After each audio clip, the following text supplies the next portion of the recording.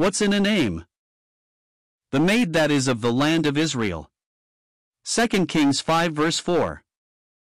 A person doesn't have to be known by name in order to accomplish great exploits for God. In fact, some of the people in the Bible who won immortal fame are not identified by their names. There were the 3 men who brought water to David from the well of Bethlehem, 2 Samuel 23 verses 13 to 17. David considered this act of devotion so remarkable that he would not drink the water but poured it out as a holy offering. But the men are unnamed. We do not know the name of the great woman of Shunem, 2 Key. For 8-17, but she will always be remembered for building a prophet's chamber for Elisha.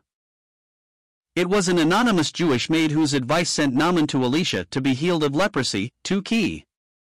5:3-14, God knows her name, and that is all that matters.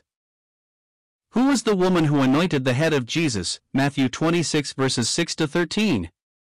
Matthew does not give her name, but her fame is announced in the words of our Lord, Verily I say unto you, wheresoever this gospel shall be preached in the whole world, there shall also that this woman hath done, be told for a memorial of her. v. 13.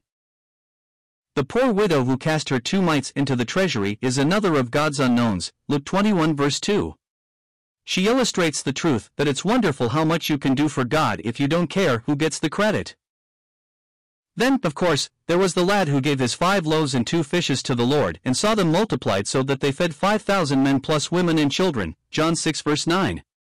We don't know his name, but what he did will never be forgotten. A final illustration. Paul sent 2 brothers to Corinth with Titus in connection with a collection for the poor saints in Jerusalem. He does not give their names, but he eulogizes them as messengers of the churches and the glory of Christ, 2 Corinthians 8 verse 23.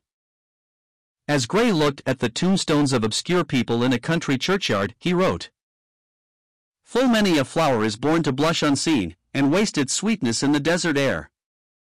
With God, however, nothing is wasted. He knows the names of all those who serve him anonymously, and he will reward in a manner that is worthy of himself.